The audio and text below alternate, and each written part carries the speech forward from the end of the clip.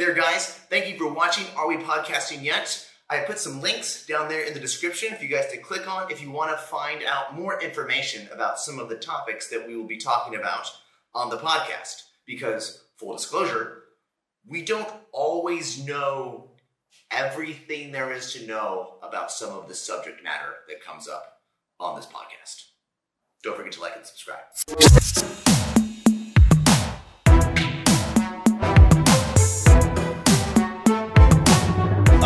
What is up, guys?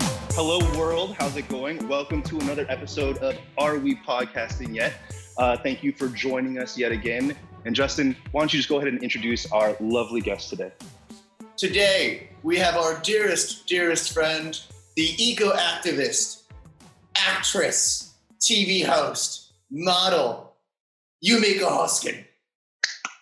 Golf clap. Yay! I give golf clap. Yay! Every time Justin says eco-activist, I swear to God, he's like taking the piss out on it. Eco. I'm not. That's what's. It's on your Instagram. You are an eco-activist. I know. Let's start with this then. Let's define eco-activist. Here we go. That's a good jumping off point. I think so. What is an eco-activist? I mean, I think it's like someone who has a voice or uses their platform to raise awareness with, whether it's conservation or, pollution, anything to do with like the ecosystem and how we need to protect it.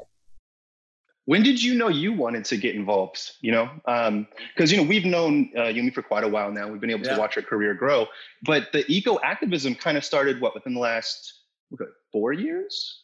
I mean, I feel like less. Like I Was it less? Well, I've always cared about the environment, but I think in terms of like switching my platform up has been since I started my own brand, the Eco Bag, which is all about single-use plastic. So I think it was like from that where I was like, okay, I actually care about this and I really want to talk about this and this has purpose. So yeah, I kind of just went on to edit on Instagram, put in eco-activist, got rid of like actress, models, blah, blah, blah.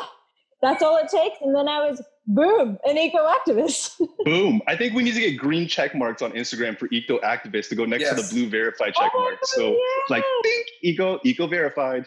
Did you have like a moment? Did you have like this epiphany at some point where you were like, I don't know, under a tree? And you were like, you do oh my make God, fun of it. I love this tree. I want to make sure it stays here and is happy. Like, did that happen? Something like that? It did happen, Justin. I don't know why you're laughing at that. But yes, that did did it really? happen. Like, was it here in Singapore? I can't remember. It was some tree somewhere on some land. But another thing is, I love cows. So every time I go somewhere, I always want to hug a cow. It's like a new. How close do you get to actually hugging said cows? Or is it just kind of one of those things you always want to try and you haven't? No, I Shagao. Did I hug? No, I didn't. I wanted to hug a cow in Shagao, but I didn't. I hugged a cow in Bali. They just let you hug them. And I hugged a cow in London. I just hugged cats. This is why America's messed up, Justin, because we don't have cow hugging in America. Pretty sure it's called cow tipping. But that's called cow tipping. Have you ever tried to do that? I have never gone cow tipping, and I just want to go out and say I'm not a supporter of the cow tipping movement. Yeah, so I've tried to do it multiple times. You have, Justin. Yes, we've gone out in the middle of the night to try and go cow tipping. For those of people who don't know what cow tipping is, it's when you go out in the night to where the cows are. Look at Yumi's face. Justin, look at Yumi's face. And you try and presumably the cows are sleeping. And so while the cow's sleeping, you push them over. Yeah. And then they can't get up. I think this is a myth because every time I've tried to do this, the cows are not sleeping and they are not happy you're there. And they get aggressive because it's night. Yeah. They're like probably protecting their calves and like you're out there in the fields and they're like, no. We couldn't even get close enough to the cows to tip them. So it's never happened, and I've never heard of anybody successfully tipping a cow. Yeah, well, that was an excellent explanation. I even learned a little bit about it. Yeah, Yumi, this is a thing, supposedly. And Justin's got a good fair point. I've never seen either a video of cow tipping, or I've also never seen anyone do it. But it was something that growing up I just heard of, and so maybe it was always like a urban legend or something. Yeah, I don't know. I don't know how you do it. They're very alert animals. Like they wake up when you approach them. They're not sleeping. And they're heavy. I am so shocked. You're such a bad person. I didn't tip a cow. Okay, first of all, when you said we don't have cow hugging, I thought you said we only have cow eating. And then suddenly You did say that. I can't believe you said, I can't believe you've done cow tipping. That's horrible. You're horrible. We didn't. It was unsuccessful. Yeah, but you tried. I was young. I was like 18. I don't care. Okay, I find it very hard to believe, though. Young lady, you are from Australia. There is a lot of like plains and flat land and cows areas. I would imagine Australians have gone cow tipping before, if it is indeed a thing. I'm not Googling this. I'm not commenting to this. I'm not going to ever cow tip. To being cow is cruel. Surely, Yumi, there were things that you did when you were 18 years old that you look back on now and think to yourself, yeah, that's not something I would do now. That was in poor form. No. Segue, things we did when we were 18 that we really wish we did not do. Cow tipping. Cow tipping one, right there. There we go. Very, very nice. Very nice. Alan? Oh my goodness. Something I wish that I hadn't done. Okay, this is totally random, but it's a fun little story, so we'll go with it. I was dating a girl around the end of my high school career who was Wiccan. She was a witch. That's what a Wicca or Wiccan would be, a religious. Oh, I have two stories. I like most things when I was 18 I should have been doing, but go on. I might have been 17. So she was a witch, technically. And I didn't know much about Wicca culture. But supposedly she had an altar and candles, and she said if she could change the color of her eyes. Anyway, not proven. But I go on a summer camp as a counselor, and I'm gone for 2 weeks over the summer, and I love it. And I decide I'm going to stay 2 extra weeks. And I call her, and I tell her I'm going to stay 2 extra weeks, and she was not happy about this. And the very next day, I broke my ankle on a hike and had to go back home. I think that she did that to me. And I wish that I had not stayed for the extra 2 weeks and got my ankle broken by a witch. First of all, can I just say, I love this conversation. I always wanted to be a witch. Didn't have those powers, unfortunately. Tried to buy some spell books. Didn't actually work. But yeah, I mean, even my housemate has like stories about how he dated a witch and how she like turned the sky into this crazy thunderstorm, and she would like rock up to these festivals, and he would see her, and then she would disappear, like just standing there. And oh my God, so into this. Yeah, well, my witch did not disappear, but it's not a figure of speech like, oh, she was a witch. No, she was Wiccan, and that was my first and only foray into that side of life. How long were you dating the witch? It was a few months. It wasn't a long time. She was sweet. She was super sweet and really nice and just like gentle and kind-hearted. She was a musical theater kid. Theater kids, by the way. Theater kids. That's all I got to say. I was a theater kid. Wow. It's a lot of interesting things. Don't you think that like even nowadays with herbalists and like, you know, people who use crystals and stuff kind of have that element of witchiness? I think there's a whole... witch. Yeah. I mean, the element of like bullshit. See, I knew we were going to stand on the opposite end of the spectrum from Justin. Not the opposite end, but there's a whole trend of alternative healing, right? And alternative medicine. Many people may have said at one point that acupuncture was witchcraft, right? But true. I personally have found that acupuncture has worked wonders. So I don't know. It's what do you think, Justin? Do you believe in witchcraft? No. Would you date a witch?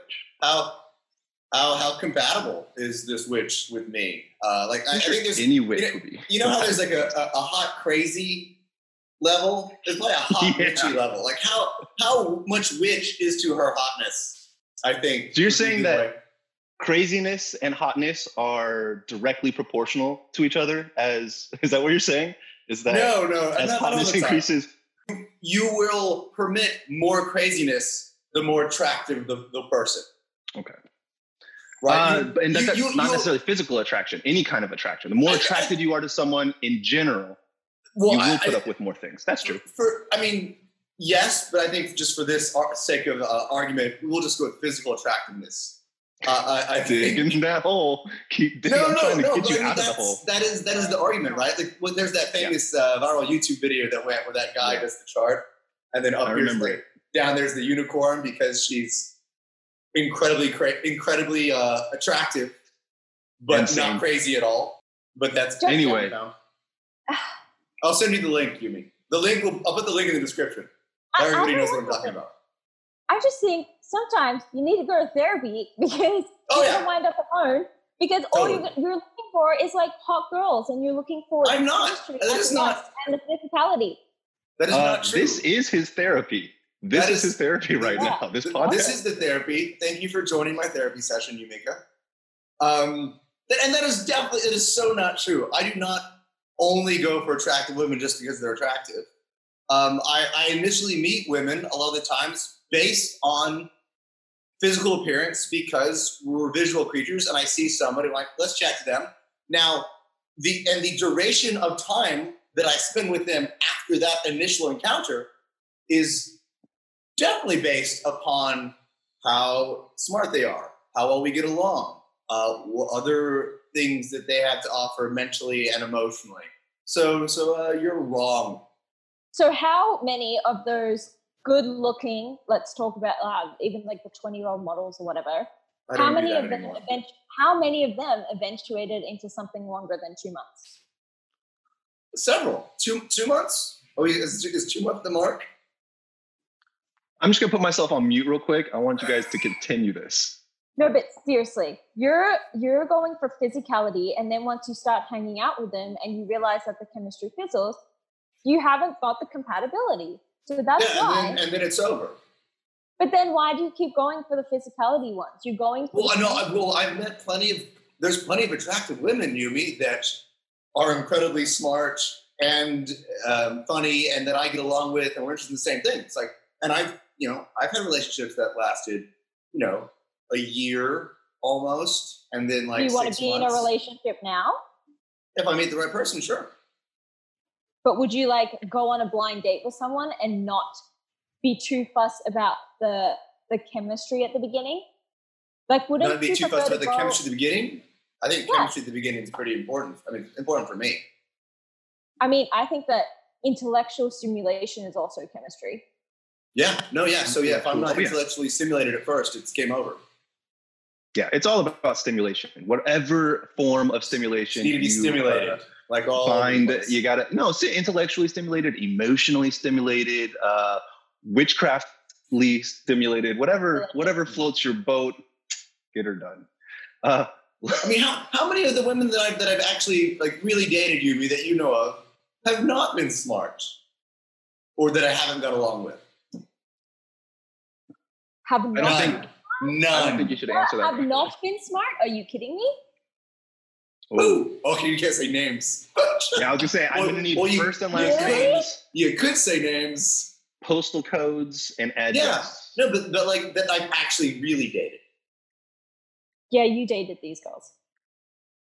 I think that you guys have different definitions of dated. I think I can already tell where you guys are not. You're not on the same page. If Justin was dating a girl for a couple months, he wasn't dating her. They were having a very friendly and physically oriented communion. Exactly. Do you think then, Justin, you would never be able to do long distance? Oh, no. Not necessarily, no. You mean? I think why? I get distracted very easily. So you need the physical. I think at this point in my life, yeah, it's important to me. Sorry. I do need the person there. At this point in your life, compared to when? Yeah, exactly. Compared to when I'm 70. Compared to the future. Yeah. Sorry, I thought you were referring to the past. Huh? Oh, that's funny. Yumi, let's go there. You brought out the LDR. Do you believe in the possibilities of an LTR LDR? 100%, but you have to have like a end date to it, and you also have to be completely aligned with your future, and not okay. So for me and my partner, right, like we both want to have 2 locations where we live. We both are very family orientated, so we respect that within each other. And we both are entrepreneurs. So we know we have to like dedicate a certain amount of our energy to work, to hustle, to make the money. I don't know, like I think that because I've also been like not in a relationship for most of my life, I like my independence, and therefore long distance worked for me. This year was much harder because obviously we couldn't actually make the plans to see each other, so that was frustrating. But before that, like last year, it was totally fine. Yeah, we have an end date where we're ending it in terms of long distance next year. We're gonna like move somewhere together. You just have to kind of like, when you get on the phone, they just have to be so damn stimulating for you to stay in it, you know? Yeah, I do. I think I do. This year is not a good bellwether for the argument or discussion as to whether long distance can work. Yeah. I think this year was a bad year for anybody trying to do that. As you know, was also trying to do that. You guys did a little bit better than we did. But I think it depends on situation and personality and understanding ahead of time before long distance starts. Like a certain amount of connection needs to have been developed beforehand, no matter what. Also, I think it has to do with if you're active or if you're quarantined at home. It's a totally different thing when you're living 2 different lifestyles. Because one of the things you brought up is that you guys are both entrepreneurs. So you both totally understand what the other person needs in terms of time and commitment and stuff. But if you're living 2 different lifestyles, but on opposite ends of the world, it's difficult, especially with time difference. So I don't know. I used to think this could work, but if your kind of life plan trajectories for the individual people aren't going in the same direction, that's for any relationship, right? Oh, not necessarily. If you're in the same location, one person can be like, I'm going to be an entrepreneur and do this, and the other person can be like, I'm going to be an accountant, right? But you both got to decide whether you want to have a family or whether you want to live in this type of home or that type of home. So, but no, you're right. You don't have to have the same career trajectory at all. Right. Yeah. Like if Rob and I ever broke up, it would be because I've suddenly turned around and said, I want to live in Singapore. Mm-hmm. And he wouldn't want to come back and live here. So then it would be, but then it's fine. Like if that happens, touch wood, like I think it's a very nice, mature adult breakup, because it's like, there was nothing wrong in the relationship, but like if each of you needs something different, and if it means like living in a different location because you feel, I don't know, you need that, or that's your path, or that's where your career is really going to bloom, then so be it. But I'm choosing to move because I'm actually ready to move into a different chapter of my career path as well. What if you can't move? What do you mean? Why wouldn't I be able to move? I mean, that's true, right? Long distance. What is if you also can't get your visa to where you want to go? What if you can't move to the same place? You're not from the places, neither of you from the places that you're trying to move to right now. Could be complications. Yeah. I mean, I just think it'll work out. This is where the witchiness comes in. You just need to trust the universe. Everything happens for a reason. If we can't move there, then we're planning to move to London. If we can't get visas there, then we're going to do 6 months of a sabbatical and jump from like Italy to like living in Amsterdam to living in London for a bit. And then we'll go to New York. That's cool. That's a good plan. Yeah. So we have plan A, B, and C. But if I wanted to stay in Singapore and I wanted to like pursue, acting and hosting and blah, blah, blah, then I don't think that could work. I'm ready for a new challenge. Yeah, makes sense. I think a lot of people have come to that kind of discovery this past year with everything that's going on. Alan, so why did your long distance relationship go wrong? Wow, that's a great topic. And now we're in Alan's therapy. It's a great topic to dive into that right there. Tough, man. Distance, like we touched on it a little bit before. Distance is tough. Time difference is extraordinarily tough. Like, for example, it's 11 a.m. for you guys right now, and it's 7 p.m. for me. There's really only a small window. And if you go back and forth between the East and West a lot, you start to learn what those windows are. But there's really only a small window that you're both awake, available, have the energy to put into it, and not busy doing something else, right? Like when my evening time is like the middle of her workday, or her evening time is like the middle of my night, like 3, 4 a.m. It's tough to make sure you have that window of time to spend with each other. Because I think that's the main thing. And I think, Yumi, you touched on it, is you still got to figure out how to spend some quality time. That's the tough part. I mean, it's not tough, it's enjoyable, but you got to, it takes a lot more consideration. It can't just be like, hey, come over tonight, let's watch a movie and chill, we'll order some food or something. It's not like that. It's from like 7:30 to 8:30 p.m. I'm free for a call. Like, let's watch this TV show for the first time. Like you figure out how to do quality time. And that was all going well for us, except I got a job in Singapore, and I tried to get back into Singapore during this time period, and I couldn't do it. And at that point, we realized there was no end in sight, as Yumi pointed out. We had no idea when the next time would be, when an American would be allowed to re-enter Singapore without a good reason, right? So I think this all kind of added up, and I was coming out here, and I decided I wanted to kind of make sure my base was out here, and she's doing great out there. So yeah, COVID did this to us. Yeah, it sucks, man. Do you think like you would get back together if the circumstances were different? I don't know. How do you guys feel about that, by the way? Because I personally have never gotten back together with any of my exes. But I'm not saying that I wouldn't ever do that. But in my personal experience, I've never wanted to I've wanted to stay friends with, but I've never wanted to get intimately close again with someone that was in my past. But I know that people have done it. I've definitely kind of done that a few times. And it's great. Fun. And then you're like, no, wait, we were right before. Yeah. This is what we realized. Yeah. Or it's also circumstantial. When a certain amount of time passes in between people, you start to realize, oh wait, our lives are on different trajectories. Even though we obviously really do get along, and this could work out in another parallel universe. In this universe, in this reality, we're going these two different separate ways.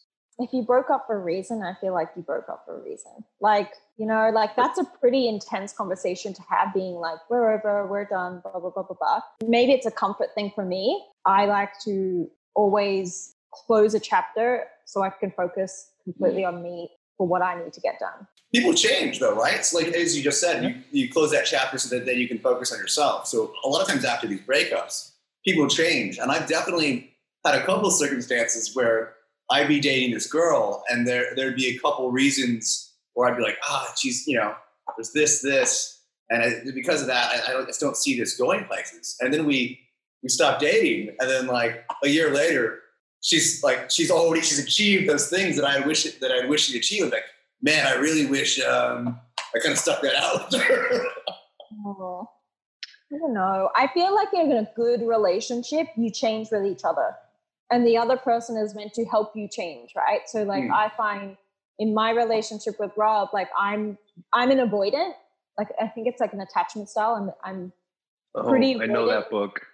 Oh yeah. I don't know I haven't read the book. The attachment styles. Yeah. Oh, okay. It's essentially the idea is you're either avoidant or you're anxious. And anxious is like the needy person who needs the attention all of the time to reaffirm how much they mean to the other person. And then the avoidant person is like, whoa, I need my personal space. Whoa, this person's getting too latched on. Justin, you're an avoidant person. It's like, whoa, this is getting too close. But the really messed up part about it, and it took me a while to understand how this works in relationships, is that when someone is extra avoidant, meaning they're like standoffish, they want their space, the other person becomes more anxious and becomes needing more and more of that attention. Just like when someone's getting more and more needy and more attention seeking, and they need to be closer and closer, more attached, the anxious person will then by nature start to get more and more standoffish because they start to get more and more. So it's this really kind of nasty cycle that happens. And what it means is that none of us are 100% this way. It's that when we're in relationship with another person, it's always going to be different. And which side of that coin we're on is dependent on, variables with that relationship. Was that right, Yumi? Was that what you were thinking? I think, no, that's right. I feel like I'm the avoidant and then Rob is the needy one. but I think we've like learned to kind of meet in the middle. So I've learned to like, I'm so mean. He'll be like, oh, I miss you. I love you. And I'm just like, cool, thanks. You don't say love you back? or I'll say it. And I also like you too. But I'm typing it kind of like, love you too. And he's like, why you gotta be like that? I'm like, it just feels so forced. Like, but it's kind of like in person, it's better. But when it comes to text and it's always like, what are you doing? What are you doing? I love you. I miss you. Blah, blah, blah. Like it makes the avoidant me comes in and I'm like, hey, just leave me alone for 5 minutes. But it's good because we balance each other out. I have made myself be okay with being more vulnerable. I mean, I'm avoidant because I don't like that vulnerability and sharing feelings. So he pulls it out of me, which is a good thing. Yeah, that makes sense. Another thing a really good friend of mine told me, and who knows if it's true, but it sounded right. He said he had more years experience in his marriage and stuff. And he said, in terms of that kind of give and take of being needy or being standoffish, and we're saying avoidant and anxious, he says, over the course of a relationship, and it may be multiple years that it takes to find this out, he says, over the course of a relationship, it completely switches which end of that spectrum you're going to end up being on based on life situations, based on job situations, or on friends or family issues or whatever is going through your life. And so he said, there may be that time when you're like, oh, I don't feel like I'm into her as much as she's into me, but I really, really like her. But I'm so worried that she feels stronger and that's off. That maybe that might change in 4 months if you just give it the chance, and that there may be a time where you need more of their attention. So it's interesting. This stuff is really complicated, and it's also this mix of so my friends Mel and Louie have been together for I think 7 or 9 years, something like that. And they said there'll be points in the relationship where one of them loves the other more than the other person. So it'll be a constant switch, especially when you've been together for that long. But I also think it's a mix of the feminine and the masculine. Sometimes I'll be in my alpha state where I'm kind of avoidant and Rob's being all needy.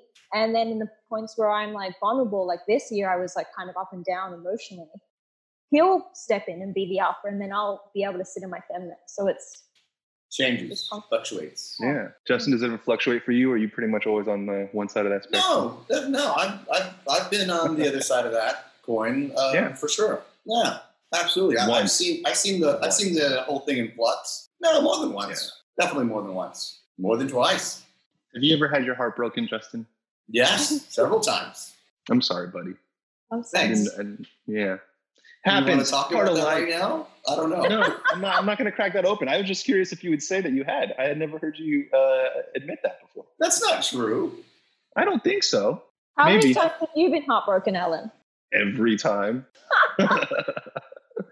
I'm even heartbroken when I'm the one who's like, I don't think we can do this relationship anymore. It's always tough. That's a totally fair question, because what constitutes a heartbreak? How severe or whatever, it always hurts. That's what I find. If you loved them, it always hurts.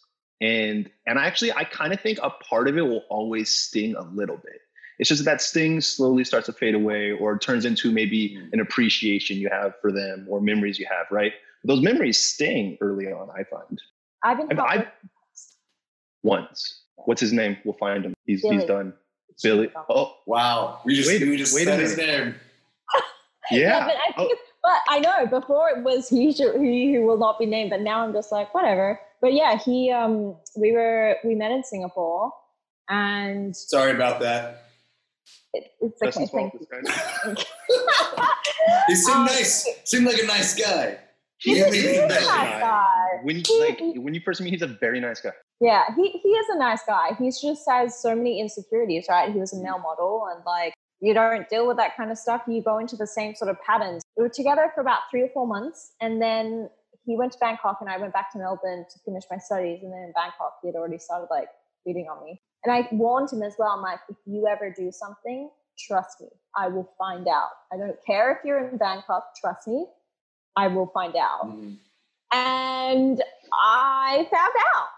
But this is after he'd broken up with me, says the relationship fizzled out or the chemistry fizzled out.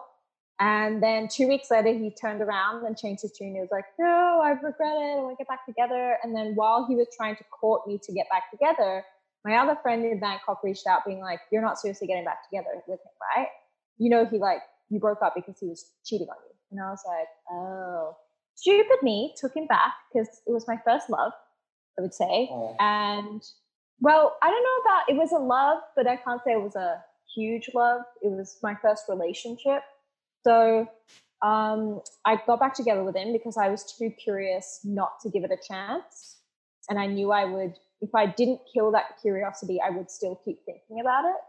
So gave him a chance. I was meant to move to Singapore, put that up for about 6 months to move to Taiwan with him. And then straight away when I got there, I already knew he was already cheating on me again, like emotionally as well. So it was the second time, the heartbreak was fine. I took it really well because I was just very much like already in survival mode. And I guess I already knew.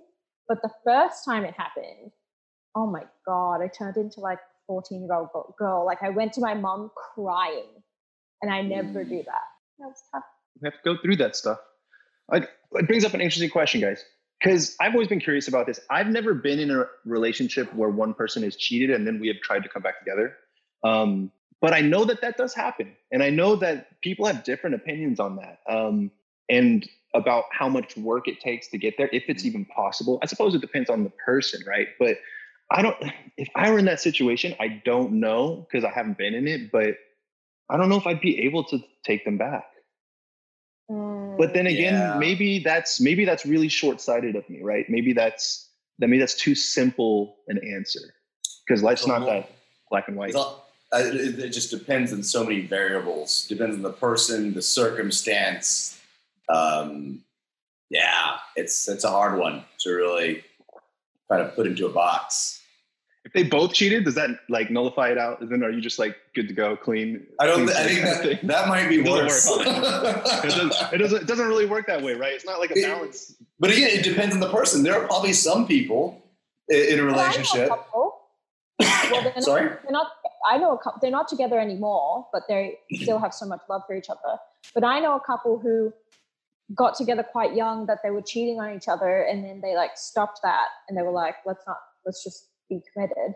And their relationship was amazing. But I think it's like, what's your love language, right? Are you not getting physical touch from the other person as much? Are you not feeling like, I think it's to do with the love languages for sure. But I also am a bit more open-minded now in that a lot of couples do open relationships or like they do swinging or whatever. Mm-hmm. And I don't judge that anymore. Like I used to judge that, being like, how could you want to sleep with somebody else or blah, blah, blah. But I think like when you're so secure in your relationship and like if you can talk about your past like sexual innuendos or whatever and can kind of be like not affected by it and be like, oh cool, yeah, like oh this is a turn on hearing about this. I think physical sex is just physical sex. And now that I've experienced making love sex compared to physical sex would not, or lust sex, I guess we would call it, would not affect my feelings. But then how do you trust? And like, you brought up a great point, Yumi, and I was going to bring it up too, is that when in this whole idea of like, can you get over a cheating in the relationship? We need to take into account that not everybody believes in monogamy in the same way, right? And not everyone believes that having only one single sexual partner is as important. I think personally, I'm on one end of that spectrum, but like Yumi, I've also come to just open my mind up a bit more to different walks of life and the way that people treat it. But my question about that is that if it's just physical sex, like say you're in an open relationship and your partner is having just physical sex with someone else, right? How do you know? And how do you know that they're not making love? And how do you know that they're not slipping into that falling love? And how do you know that they're not already in love and sharing emotional things? Like, and maybe you need to be so secure in yourself that doesn't matter. But I'm never going to be that secure. And sex is an intimate thing too, right? So it's really intimate. Like you're revealing yourselves to the other person in a way. And so, especially if you have that emotional connection already there, that's going to sting. I think there has to be rules in place, right? If you were in this, I don't think I could do it. Like you have to watch. No, if you were living in the same Hey, country and sure. then you go out on Friday night and then not come home because you met somebody to go home with, that I think is a bit too much for me. But if you're like, I don't know, you're doing long distance, for example, and you're just like, wow, I just want to have a fun weekend with whatever, like, I think it's fine. So I would say the rules would be never with a friend, never with a friend, or Wait, someone. a friend of your partner's or a friend of your own? A friend of your partner's. Yeah. Either, so it can't be, it also should not be one of your friends. Well, yeah, Probably. yes, right. Wait, what's wrong with that? No. Well, because you're already so close, right? And that friend is already kind of a time. It's not a big deal. It needs to be like the random person outside of the circle. No association. Unknowns. Oh, okay. In this circumstance, yeah, that makes sense. That it would need to be somebody outside of the circle. For example, would you prefer if your partner, like, maybe do it out of 1 to 3? If there was a prostitute, there was a friend, and then there was a random night hookup. In order, which would you prefer your partner to like sleep with? Okay, so we're gonna preface this whole section. I love where you're going with this, Yumi. We're gonna preface this section by saying none of us are in open relationships right now. None of us want to be in open relationships right now. Nope. We're gonna crack that lid off that can and say, if we were in open relationships right now, all three of us with individual others, what would we need those rules to be? How do we deal with it? So Yumi's asking, what's out of these three options, right? A friend, a stranger, or a prostitute, which is loaded. That is a hot fire coming in, hot take. You want us to rank them in preference? My for your partner. Yeah, for our partner or for their partner? So who's having sex in the situation? Okay. Yeah. Me or them? Your partner. Okay, your partner is going to go. Yes, your girlfriend. Justin's girlfriend. Okay. My girlfriend's horny. I'm not around for whatever reason, or she's tired of me. She's on the prowl. I'm going to go with I want her to have sex with a random guy as opposed to a prostitute, because I feel like they could work for it a little bit. It being a friend of hers, I think is an issue, because then I'm going to be like, oh, they're going to end up together. Yeah, it's scary, right? I think I'm on the same page with Justin in terms of ranking that one. I think also, random guy could be like an accident. It could be wasted. But forgot that I existed. But we're dealing with an unknown here, right? When you put in the question mark card, a random guy could also turn out to be a stalker, a creeper, someone who a sexual predator. Like, you don't know what. Like, having your girlfriend who is exercising her open relationship moment and just randomly meeting someone that you never heard of, like, I would worry about her safety. Maybe I hope she uses her best judgment. You guys are such boys thinking about that. My thing is, what if they're really hot? What if they have like APAC? What if they're a celebrity? What if they're your dream guy? What if they're one of your soulmates? You don't know. What if you just love them? Definitely not. Definitely don't get that guy. All that sucks too, Yumi. I mean, we were thinking about the most like basics, like hopefully she doesn't die tonight. But yeah, also don't want her to fall in love with someone else. Hence the reason I don't want to be in her. I think that's actually reflective of a massive difference between women and men. Men are just like tunnel vision, not really looking at the safety. Big picture. Safety, big picture. I could lose her forever. Safety. Didn't think about the celebrity component. Yeah. Didn't think about the soulmate thing. Didn't think about it. Mine would definitely be one, prostitute. It's just a transaction. You're not going to see them again. You're not going to fall in love with again. Like, it's just a transaction of sex. So it's also premeditated and like, I don't know. I feel too weird. If they want to have sex with somebody else, then fine. Have fun paying $500 or whatever it is. Yeah. But also, that guy's probably pretty good at what he does. That's his bread and butter. That prostitute he gets paid to lay the pipe. So then all of a sudden, I might have my own insecurities about my performances. Listen, Magic Mike is a fictional film. No one falls in love with Magic Mike. Channing Tatum is real. And I know many women who have fallen in love with Channing Tatum.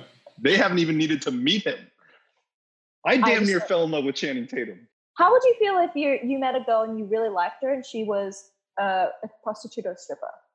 What are your feelings on that? Both have happened. Really? Both have happened? Go on. I have, okay. Whether this stays in I have met a girl who has been a stripper outside of the stripping situation. She said, I'm a stripper. And I've met a girl who said that she was a prostitute outside of her working. And she told me about that. Yeah. But did you date them? Did you ask if I, no, I didn't date them. Sorry. Was that the question? Yes. I wasn't sure. Would you date them? What if you vibed with them so well and you wanted to date them? Would you date them? That's if they were like kind of like getting out of the prostitution thing. Yeah, maybe. Depends. But then I think a lot of it has to do with why they were doing it and how they handled themselves. I'm talking specifically about stripper, just to start with. I'm not quite comfortable yet commenting on whether I would date a prostitute or not. I haven't had enough time to think about that. For the stripper, though, I know guys who have fallen in love with a stripper or two from time to time. I think a lot of it depends on like how there's a song about themselves. There's a lot of songs about there are a lot of movies about this, dare I say. And I personally don't have anything against stripping, nor do I think that there's anything wrong morally about it. So that's not the issue. The issue for me wouldn't be like, I think that like, I don't approve. My issue would be the same kind of stuff we talked about earlier, like safety, of her being in that environment, safety of me ever picking her up or dating someone who's in that environment. Right. But then also on the less evolved level, I don't know if I'm cool with the idea of men ogling my girl. Yeah. I don't know. Maybe that's just a really immature thing. But then it goes back to, again, it's literally just a physical act with a transaction behind it. Yeah. I mean, so for me, one of the other main issue for me would be, and again, this is just me and going back to just my own ego and self-esteem. Like your career and how other people perceive it. People are going to find out. So like if you're kind of in the public eye, right? Like we kind of are, and our careers kind of are dictated to an extent by how the public views us. Like people go, hey, your girlfriend found these pictures. This could be a problem. Side story about that kind of thing that Justin was talking about. One time, I'll go very quickly. One time I was hanging out with some friends and there was a couple of new people there, a couple of new guys who were just kind of like new people. And we're all talking and chatting. This one guy was very, he was very gregarious. He was talkative and he was boisterous. And he started talking about his wife. And he started showing us pictures of his wife and telling us about their wedding and about his kids. And then he started telling us about his wife's porn videos and about how she is a porn star and now how he was a fan of hers first. And we're all just sitting there like, you don't tell us this. You're not supposed to say any of this to us. You're just supposed to you're not supposed to let people know about, okay. But he just was like, so like, that's a situation where like, he had literally no hesitation about it. He was proud to tell us about it. And I found that to be so interesting. So every types of walk of life, like literally different strokes for different folks. Yeah. Okay. Question. You guys are all if you're in an open relationship, do you want to know or do you not want to know about the instances? Because some people don't want to know. So I would say some people would want to know. You would want to know. 100%. Yeah. Because you want to know, again, what kind of, people are they hanging out with and associating with? Like how not careful are they being? Like have they literally gone and had sex with like 50 people in the past 4 days? Like that's an issue. I think if you're okay, even if you're okay in an open relationship, like how open? Like there's like how big is that door? How open are things becoming? Like, yeah. Is it like a turnstile or like a barn door? Are we going for a record? Like what's happening? Single file? Is it single file one at a time? Is it like as long as you have rules set up in place? And I think Yumi said that really early on, is that as long as you're on the exact same page about what the expectations are and you totally trust that person, have at it, you fun kids. Let's take a hard right. I mean, don't know how what better way go from open relationships, people being careless and like just having sexual partners creating this kind of, I don't know, pollution of their nether region, so to speak, and turn that into how do we make the world in less of an open relationship with plastics and carbons? How do we make Mother Earth into somebody that, maybe wants to lead a bit more of a pristine lifestyle? That works, right? That was a great segue. Yeah, this is where people stop listening. They're like, I'm bored. Good thing we can edit this. It's going to go great. I want to start off by saying this. Here's an interesting idea, guys, and let me know what you think. Someone not told me actually, we all know this, that the air's never been clearer around the world than it has been during COVID-19, right? Someone was telling me that Mother Earth can finally breathe, because now I'm in no way am I going to say that the disease has been a good thing. It's been absolutely horrendous, right? And it's been detrimental to everyone, dangerous. But the Earth got a chance to live without our pollution for a little while. The Earth got a chance, and like, if that's not proof as to how we need to change, then what is? Yeah, I mean, I don't think we needed that proof necessarily. I think some of us did. Some of course. Some people. Did some people change their tune because of this stuff, though? Like people that were not into the whole global warming thing changed their mind because of the break the world got because of the global pandemic? I mean, I think it comes back to even just like, I know you guys spoke about the US presidential elections, but like the debate is between, do you believe in science or do you not believe in science? Yeah. And like, until Trump when he was not wearing a mask, he didn't really believe in science, right? And now he's wearing a mask, so you do believe in science. So the scientists are saying that you have a certain amount of years to correct this, otherwise the Earth is going to be irreparable and the human race is going to die. Why are people not listening to this? But I think a huge thing is it needs to start with like the higher ups. Like, this is why, well, let's hope Biden actually, goes into office, into the White House, and does all these green initiatives, like changing everything to renewable energy and stopping coal. But that's where it needs to start. Yeah, I mean, he is a centrist. I think what he will do is he'll put back in place the Obama restrictions that were placed on a lot of corporations and companies that are in the U.S. Those will be put back in place. As far as things like the Green New Deal, that's not going to happen. Plain and simple. It's just not, because he won't get the votes, A. B, we to get to those certain points, it is going to take a certain time, and there needs to be more of a plan on how to do it.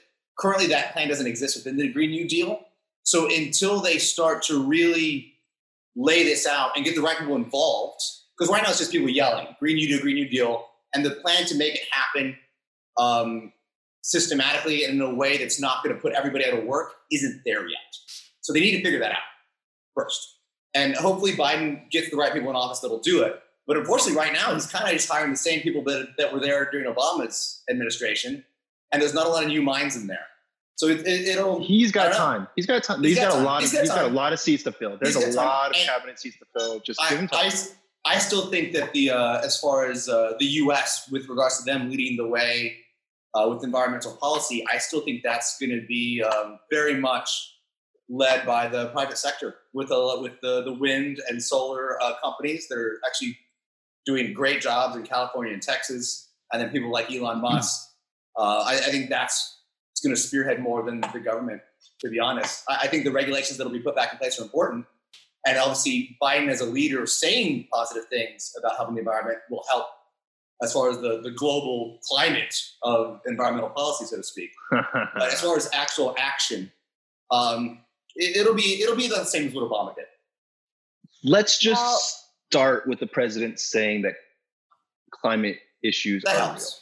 real. It helps because it puts pressure on we need to step back in the right direction before we can start really heading down that path, because we're not facing in the right, and this is just in terms of America specifically, we're not facing in the right direction environmentally. Like we need to turn around first. And then once we've turned around, I agree, Justin, that not all of the policies are going to be in place yet, but once we've turned around, hopefully we can start moving. How do you feel things? I mean, you're probably more of an expert on a lot of this stuff than we are. Like, how do you feel things are going with regards to global environmental policies and technology that's helping the world to transition to renewable resources, and kind of, I think, how that's going to like pragmatically be put in place? I mean, I think it's 100% slow, but there is, and I think it's really with the younger generation, they're all coming up with these incredible inventions just to like, even the other day I saw this video that implemented it in Amsterdam. They have these machines that release bubbles from the bottom of the river. And then by releasing those bubbles, it oxygenates the water and it captures floating rubbish from the bottom and from the top, just as it is, so that they can collect the rubbish before it goes into the oceans. And then with those bubbles, fish and all sea creatures can actually get through. Yeah. Oh, so it's like a natural filtration system, more natural air filtration maybe, or bubble. Let's call it bubble filtration. Bubble filtration, but even I love it. Right? But like, I think it's like there are these like simple yet incredible technologies out there that aren't getting the coverage that they should be getting. And once big companies like, you know, who's the Amazon guy? Jeff Bezos? Bezos, yeah. He just put 10 million into a new green initiative. He better. He's got enough of it. He's got enough of my money. He better put it somewhere. I know. But like, I think it just, people need to start investing in the right sort of companies and the right initiatives. Maybe I think the government does need to like do things like move towards renewable energy. I think they also need to tax people who use single-use plastic or buy single-use plastic. Invest in the environmentally friendly ones that obviously are going to drive the cost down a little bit once the demand is there. But if we've learned anything this year, like public noise is really being heard now and is really making movements and waves. So that I think will just keep continuing, especially when it comes to environment. So it is going to turn around soon. I do have faith. Let's talk about single-use plastic and let's talk about bags, because that's something like we're talking about these policies, and other than voting for the people that we think can guide these policies the best, there's not a lot more that we can actually do physically ourselves, right? But single-use plastic bags is literally something that every person in the entire world can change their habits with. And you know, here in California, you're supposed to bring your own bags, right? But it's not always followed. Like and you're supposed to charge for bags, but sometimes I'm at the grocery store and like guys are like, oh, you want plastic bags? I'm like, oh yeah, how much do they? He's like, I just take a bunch, and he hands me like a stack of them. And I'm like, isn't this defeating the whole purpose? Yeah. But like, what should we do? Like, just for people listening out there, what is the response if we're trying to make a difference with our bag usage? What's the best way to go about it? Be the example and say no, Justin. But like, seriously, I think it's just like, bring your bag, bring your reusable bag. This is why I created Pico Bag, because I wanted something that's convenient, that can fit into the size of your pocket, that you don't have to worry about, or that's not going to disrupt your day. It can hold up to 10 kilograms. And even by using it for 1 year, you can replace over 125 single-use plastic bags. Like, it's just make the commitment to being like, I'm not going to accept any plastic bags. I'm not going to accept even coffee cups, Justin. Yeah. I'm just like... No, I get that. And the plastic thing is a problem. So I'm not denying that at all. I think I like to take a few steps back and look at things from a more macro perspective. And where should we be funneling our resources down? Because there's a finite amount of resources that we have as a global community to fight certain things. And I guess for me with the plastic thing is 80%, I think, correct me if I'm wrong, around 80% of plastics that kind of end up in the ocean come from third world countries or impoverished areas, places like Thailand, China, Vietnam. This is where most of the plastics are entering the oceans. Most plastics are being ended up in the environment in general. Figuring out a way to attack that 80% right there, I think is a good, it's a good focus for everybody's resources and mental capacity, right? And so, how do you do that? Well, one argument can be made that getting these places out of poverty, because in general, wealthier places are putting less plastics. Now, I know the argument there. They're doing That's less just than the because they have job. money to recycle. That's just because Exactly. Singapore hands out 3 plastic bags for a bottle of Coke. Like you can go walk into 7-Eleven and get a double bagged bottle of Diet Coke, right? It's like plastic bags are being Not used ideal. rampantly there. But I think is that they have an infrastructure to recycle it that is funded by the government. My point. Or do they not? Because- do they not? because- You mean? No, the recycling system here is terrible. Only 4% of plastics actually get recycled here. And pretty much, I mean, they don't, apparently they even put the recycling stuff, even though we have the bins, they put it with the normal trash. So and they just burn it, though, right? Exactly. And then they burn them. What do you think happens when you burn? Well, yeah, it just goes up into the air, and then all the chemicals. Well, don't they use a filtration, some sort of filtration device that makes the smoke less clean? Pollutant? Is that bullshit? Cool. Is it bullshit? Like carbon's going to go into the air, all the chemicals. It's not a solution whatsoever. And then when you say like the third world countries are like the ones using it, yes, because it's cheap, but also like some of them have been the first ones to come out with proper, collecting of plastics and making money for the locals. Even Thailand came out with I think it was the banana leaves made into like plates that have started distributing. Bali is one of the first places, Indonesia, who also one of the biggest polluters, come out with biodegradable plastic bags and biodegradable straws. All of that started in third world countries. So you can't blame them and say we need to fix them first, because they're the ones that seem to be actually doing the most, because they're the ones that are most devastated. I'm not blaming them. I'm saying I think there's a correlation with getting countries out of poverty and diminishing the amount of pollution that's going into the environment. True. Right? So I think one big fix to attack 80% of what's being created and ending up in the environment is to figure out ways to give these people the economic support that they need to get out of poverty too, so they can, because I mean, right, it's a hierarchy of needs. It's easy in the first world to be worried about the environment because we're chilling, we're good, we got food. Whereas if you're, in Haiti, like, shoot, man, that plastic bottle ending up not being picked up on the side of the road or ending up in the water, least of your freaking concerns. But also, like these bigger countries, like for America, example, they were shipping a lot of their plastics over to China to like recycle and make do and put in their landfills. And now China's literally banned it.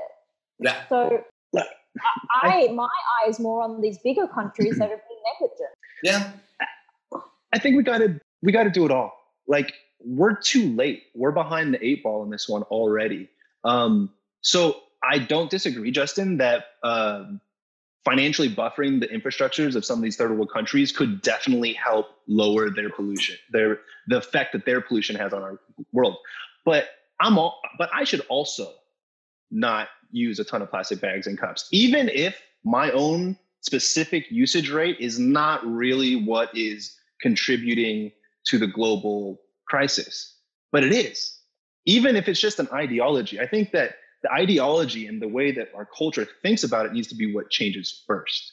And even like starting with plastic bags seems like a good place, like, because it's something that everyone can do. Plastic straws. I hate paper straws. I want to put my hand up and say, I hate cardboard straws. They dissolve in my mouth. They don't work. Then I'm drinking paper. But at the same time, I've been pretty excited to see the drop in plastic straws. They'll figure out the paper straw thing. I think they'll get there's that something one. there. Surely that's something a problem that we as a human race can crack. The paper straw melting in your drink. I mean, there's plenty of straws. Like even when I was in New York recently, like all the straws that I was getting in the containers were also all compostable containers, compostable straws. So I don't often actually get a paper straw. It's either that or it's made from like rice husk or it's made from cornstarch. I'm surprised. I don't know where you get your super fancy bougie eco-friendly straws, but I'm not at restaurants that give me the white wine rice grain straw. I've never heard of it. What other kind of compostable pasta straws? The pasta straws, those work pretty well. You mean just where you use a piece of pasta? They're literally just pasta tubes. and you drink out of them. Look, I think reusable straws are great. Like, why we have reusable utensils and forks and knives. Why can't my roommate's got like 5 rubber straws and uses them constantly. So how plastic free is your life, Yumi? Pretty plastic free. The only time I probably consume plastic is if I order takeaway from delivery or grab or something, and then the restaurant I've ordered from puts it in a plastic bag. And plastic containers. Or a plastic container. Or there'll be restaurants that have it in a compostable container, but put it in a plastic bag. So they haven't got it quite right here still. But yeah, I really don't consume plastic. And even when I get press kits with PR companies, I tell them, look, I'll accept, most of the time it's no now, but I'll be like, I'll accept it, but these are my rules. No novelty items, no single-use plastic, no this, no that, and they actually adhere to it, and they like give it to me in like paper, or they give it to me in like a reusable thing. So that's actually been a thing in the influencer community. I heard that coming out and saying like these press packages with all of the different materials you use, it's too much, because you're really, that it's just coming to me for this one moment, and I'm going to take the small little product that's in it and all the other packaging. I don't know.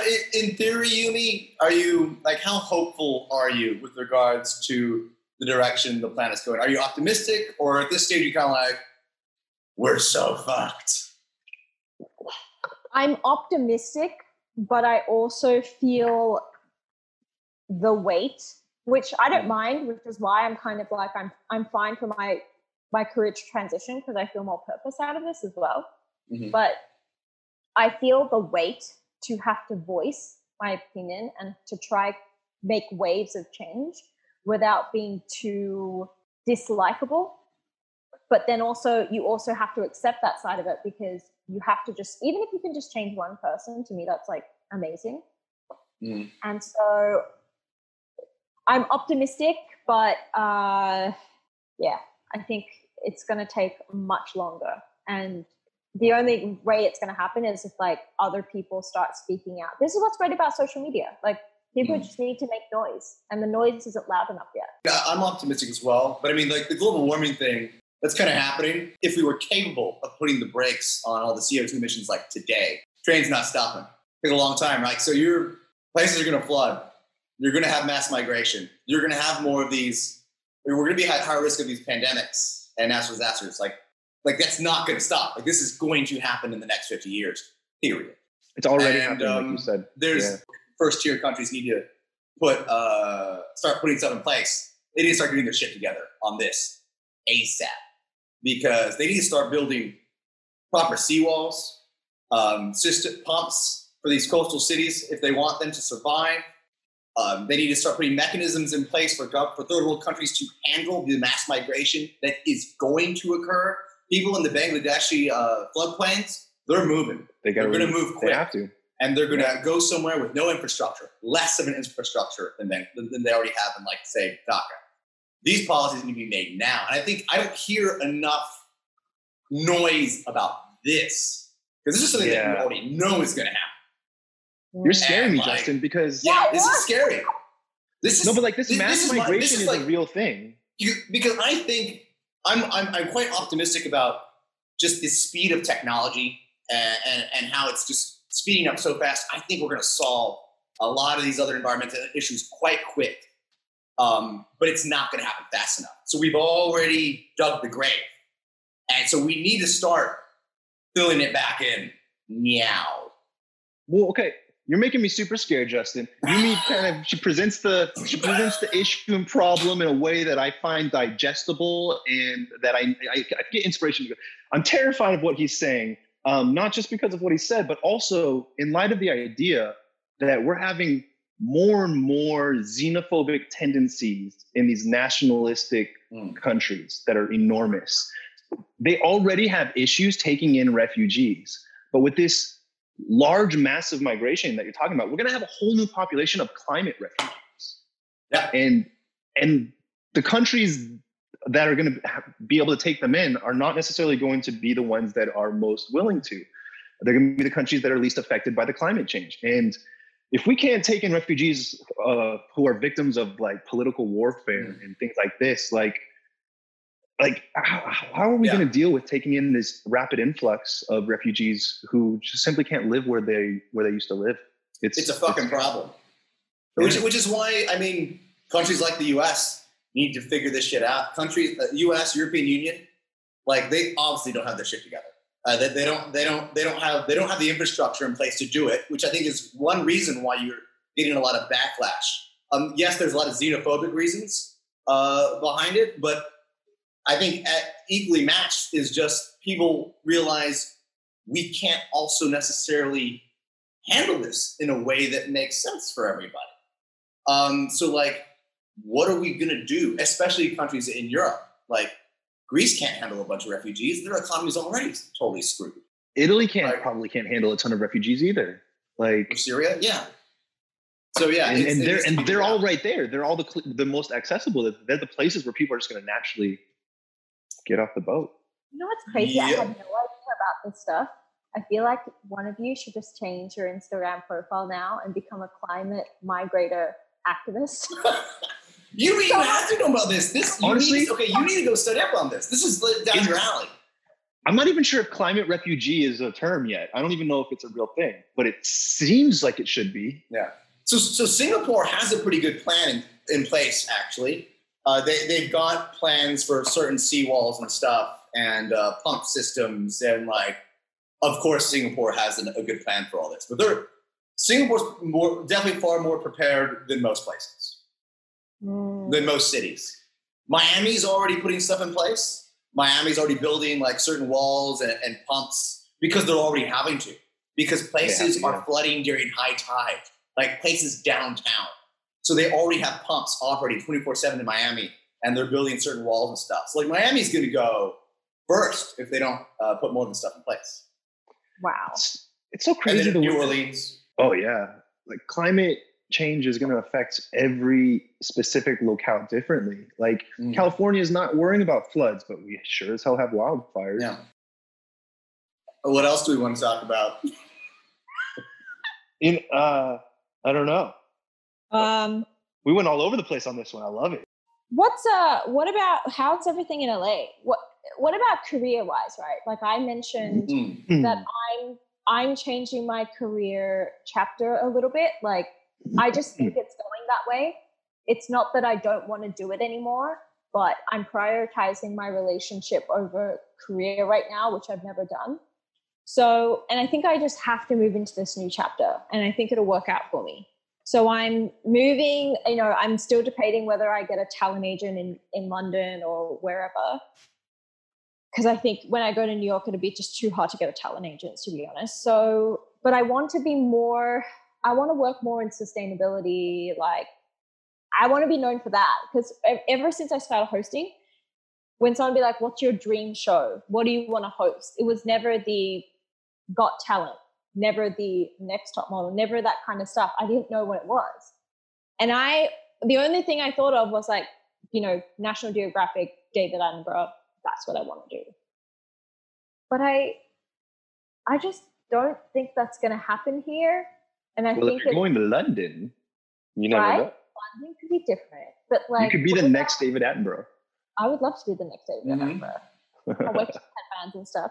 But like, do you have, because I asked this question to Justin during COVID, has your mind shifted about your career or direction or the purpose you want to bring into it? Or are you still on the path that you always planned out? I've never always been on the path that I always planned out. The path has never, like the way I saw that path. Oof. I never saw a path. There was no path in front of me to be like, hey, it's been more of a mudslide. Yeah. Really? Yeah. It's like, imagine that you're at the top of a muddy hill at Woodstock and you tripped right before you decided to slide down and you just kind of fell face first into the mud. That's what my entertainment career has been like mostly. No, in terms of, but that stuff has changed. I do feel like I'm starting a new chapter. And I don't want to say too much about like decisions that I'm making or anything, but I'll just say this, is it feels really good to be back in California. Like it feels really good. I didn't plan to be in Asia for a decade. 2 years back when I first went out there seemed like it was going to be way, way long. I was like, wow, if I even make it 2 years, that'd be amazing. 10 years later, I never knew how to get back. But now I am back, and I just don't feel the need to base myself anywhere else now. Is it weird though for you to go through 10 years of basically not having management and having to hustle yourself and get everything yourself to having to rely on management to get you even an audition?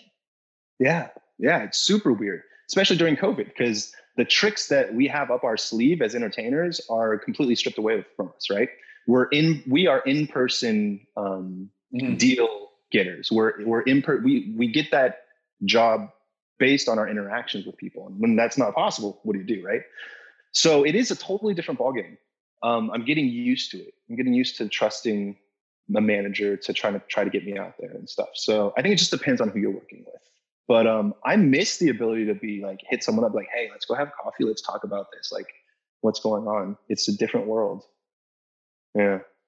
I mean, there's still some networking I think that you can do in LA because people are going out to lunch and dinners. So I mean, that's still there. Not the same. I'm not going out to lunch and dinners, Justin. It's not that they aren't going. I'm not going to. Why are you going out to lunch and dinners? Because of COVID-19, Justin. 2,000 people a day are dying in America. I'm aware. I mean, again, it's a cost benefit analysis, right? So like, if your career and you moving forward in that, you're going to place a certain level of importance on face-to-face interaction with people. I mean, you go for a coffee, you go for a lunch if they're allowing. No, you don't. Right? No, you don't, because it's not just your safety you're worrying about, Justin. Yeah. It's the greater good of America. Yeah. It's in general. Yeah. Even if you don't get sick, you're still putting other people at risk just by putting yourself in that situation. And it pisses me off that people are doing it around the world. I'm sorry. I'm done. Close indoor dining, God damn it. Is there indoor dining right now? Yeah. In LA? I thought they stopped that. No. California, thankfully, has pulled back now, and there's not indoor dining allowed in California.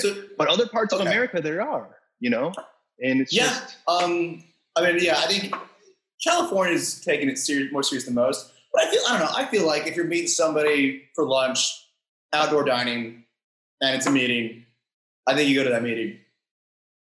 That's the difference between you and me, man. Yeah. I don't go to that meeting. Because the bottom line is, man, what's going on in the U.S. right now? Shoot, go to that meeting. You may as well go. I don't think I would do it. If I was in America, I would not do it. And I also think maybe it's because I've been in Singapore this whole time. So even going to New York this time, I was shocked. Oh, yeah, I don't care.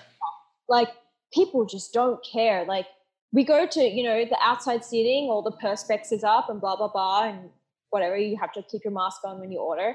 But like, there were like, I was hanging out with like a group of 20 for that dinner.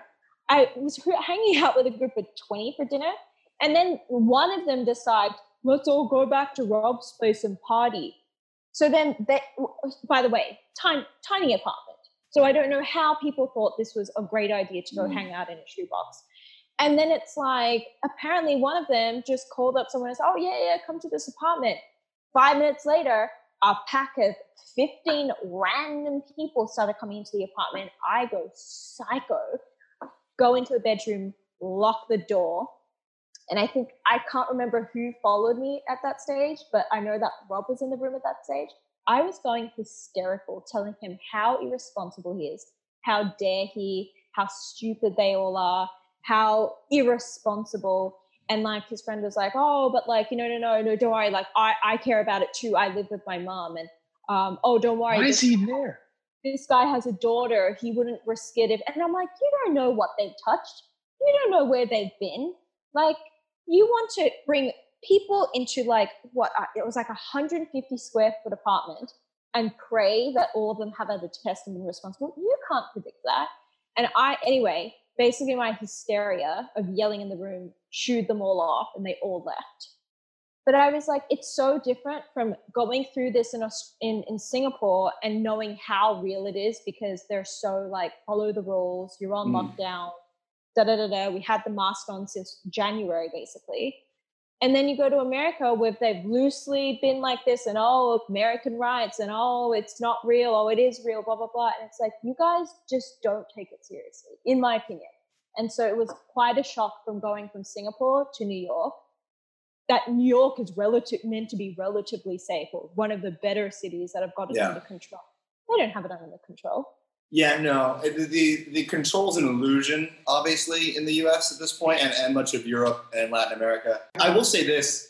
When I was doing my road trips across between L.A., Kalamazoo and L.A. to Austin, more people were wearing the masks than I thought. Like in Texas, that's good. To be honest, I know the media's painted some bad pictures of, I think, the southern states in the U.S. Everybody in Texas was wearing masks when they were inside, from what I could see. Everybody.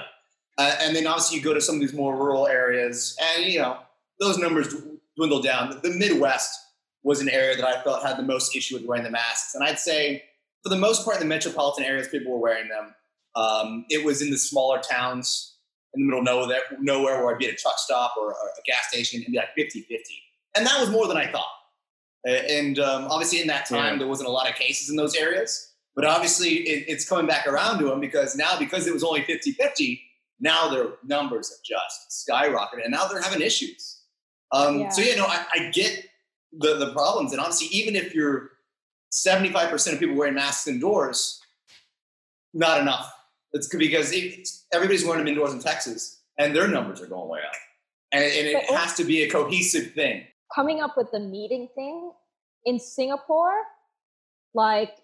it's pretty under control, relatively safe. We have 0 cases in the community for the last couple of weeks, which is great. But saying that, I've also find myself not wanting to go to meetings and events. To me, I'm like, if this is really important, we can do it over Zoom. I don't want to, one, I can't be bothered going out. 2, I probably have a bit of social anxiety now being inside, and I quite like it, to be honest. But I just don't think it's, I don't know. I understand face-to-face is important in terms of getting someone's energy, but I also think you can do that over Zoom. I disagree. I like face-to-face.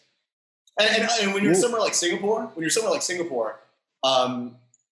not really here.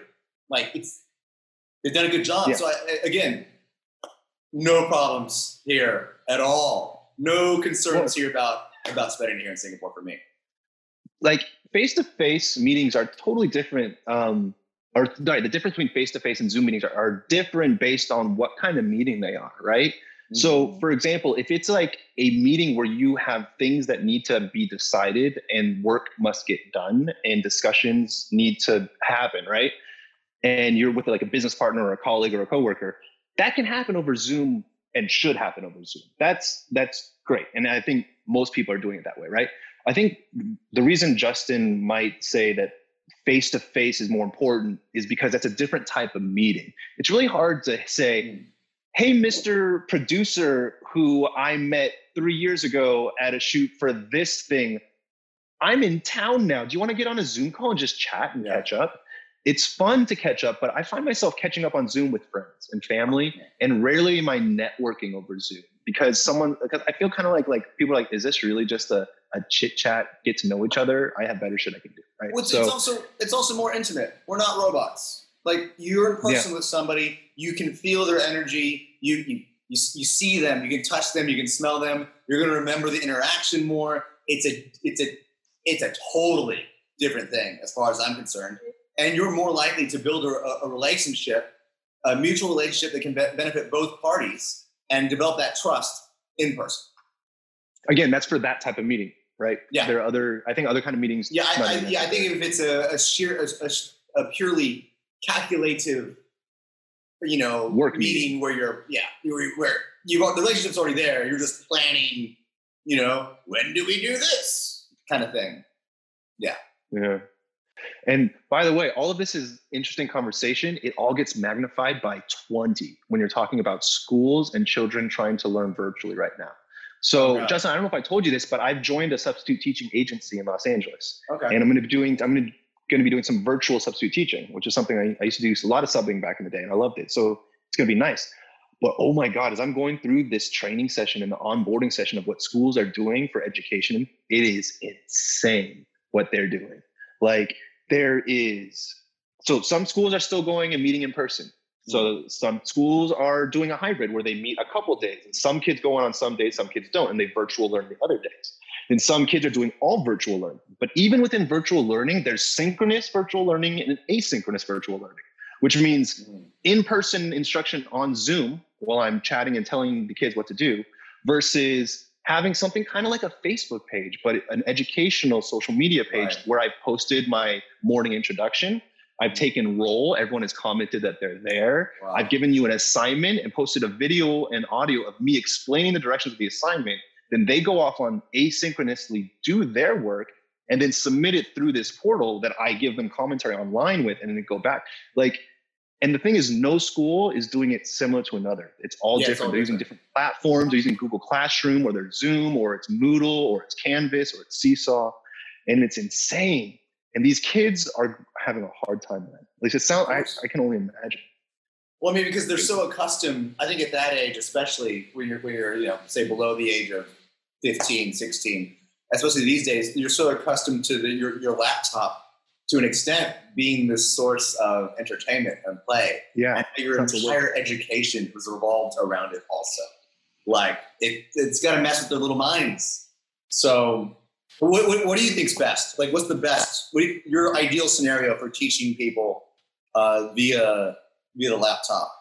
How do you think it's? Well, first of all, you got to get in the classroom.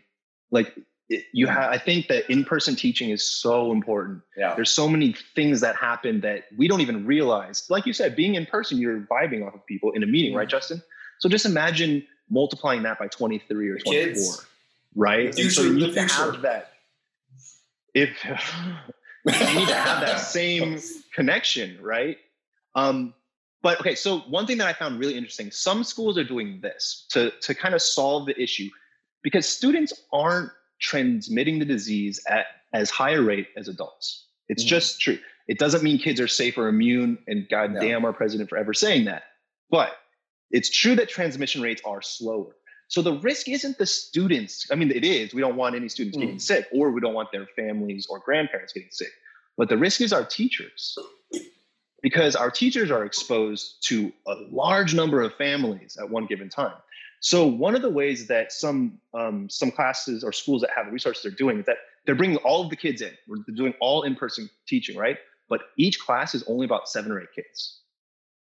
So they've broken all the classes down into 7 or 8 student pods. And then each one of those pods has a substitute teacher or an educator who's credentialed but not a classroom teacher, who just guides that one pod. And that pod stays together all year. If there's a case in that pod, just that pod shuts down. The other pods at the school stay open. And then what happens is that the teachers virtually log into that pod and teach the kids through a screen.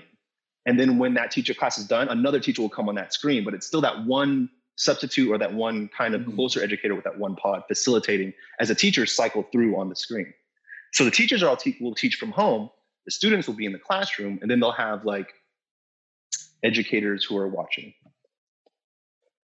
That's just one other solution. But what do you do when you don't have space, right? Yeah. You have to say the same number of kids, but spread them all out through the school campus. So how drastically do you think this is inhibiting kids from learning right now? Oh man, it depends on the color of your skin and how much money your family has. And I guess how functional your family is. Because I guess a lot of times, a lot of these kids getting away to school was the way to kind of fix themselves mentally and emotionally, was having that time away from home. And now they don't have that. Schools are safe zones. Yeah. In lots of parts of this country, schools are safe zones. It's where the kids can not only not get yelled at sometimes or not be abused, but also a place where they can get food. Yeah. And Yumi, I don't know if you've read about this, but a lot of schools have stayed open while closures have been happening just to provide food. Just so, and so these families are lining up outside of the schools. And so at some of the public schools near my house, I've seen them at certain times of the day. They have a really, really long line of cars, and it's just the school is still providing the public food that the children would get. And then some of these families are kind of and they were doing that, and they were doing this before the pandemic, right? So even now, it's even more. Oh yeah. I feel like the next, if we're looking into like future technology, it would be cool if you could, what is it when they, in Star Wars, they do it, you get a message and then you turn into a little 3D feature to deliver the message from wherever you are. Okay, Sounds you mean cool. like a text message, a holographic text message? Holographic. Hologram. Yeah. Yeah, hologram. It's Imagine hologram. Yeah. it. All you had to do was hire studios, whatever, for each classroom, and you could holographically attend the classes. Well, have you? I think you run into the same situation because it's your hologram. It's not really you, but it is you. but it's your hologram. It's copying you. Like you can't reach up and put your hand on the kid's shoulder and be like, "Hey, man, is everything okay?" You know. Just want to point out, as a public school teacher, you should never reach out and put your hand on that kid's shoulder. Can you not do that anymore? That is a regulation. That is California. What about locking them in closets? There has to be other children or adults present so that it's not just your story against theirs. Wait, so you can't be like, "Hey, man, is everything okay? Like, is everything okay at home?" You are advised not to. Damn. No, you're supposed to ask them. You definitely want to talk to them about that. It's just the hand on their shoulder. You're advised these days not to touch a student. I think that's a little much. I mean, I'm not saying that that's a hard rule, bro. And I'm not saying that that's how teachers, like, it's a person to person industry, and it needs that human touch, especially in elementary school. You go teach a first grade class without touching a kid. It doesn't happen. Possible. Well, I was all over the place. Yeah, I was in charge of a summer camp for a couple summers, and they touch you. Like all these kids aren't getting the physical contact that they require at home, and you become that physical contact, and they are on you. I want to go back and clarify something I said real quick because I felt like I didn't get to explain myself. I said you asked how badly do I think students might be affected by this, right? Mm-hmm. And I said it depends on the color of your skin and how wealthy you are.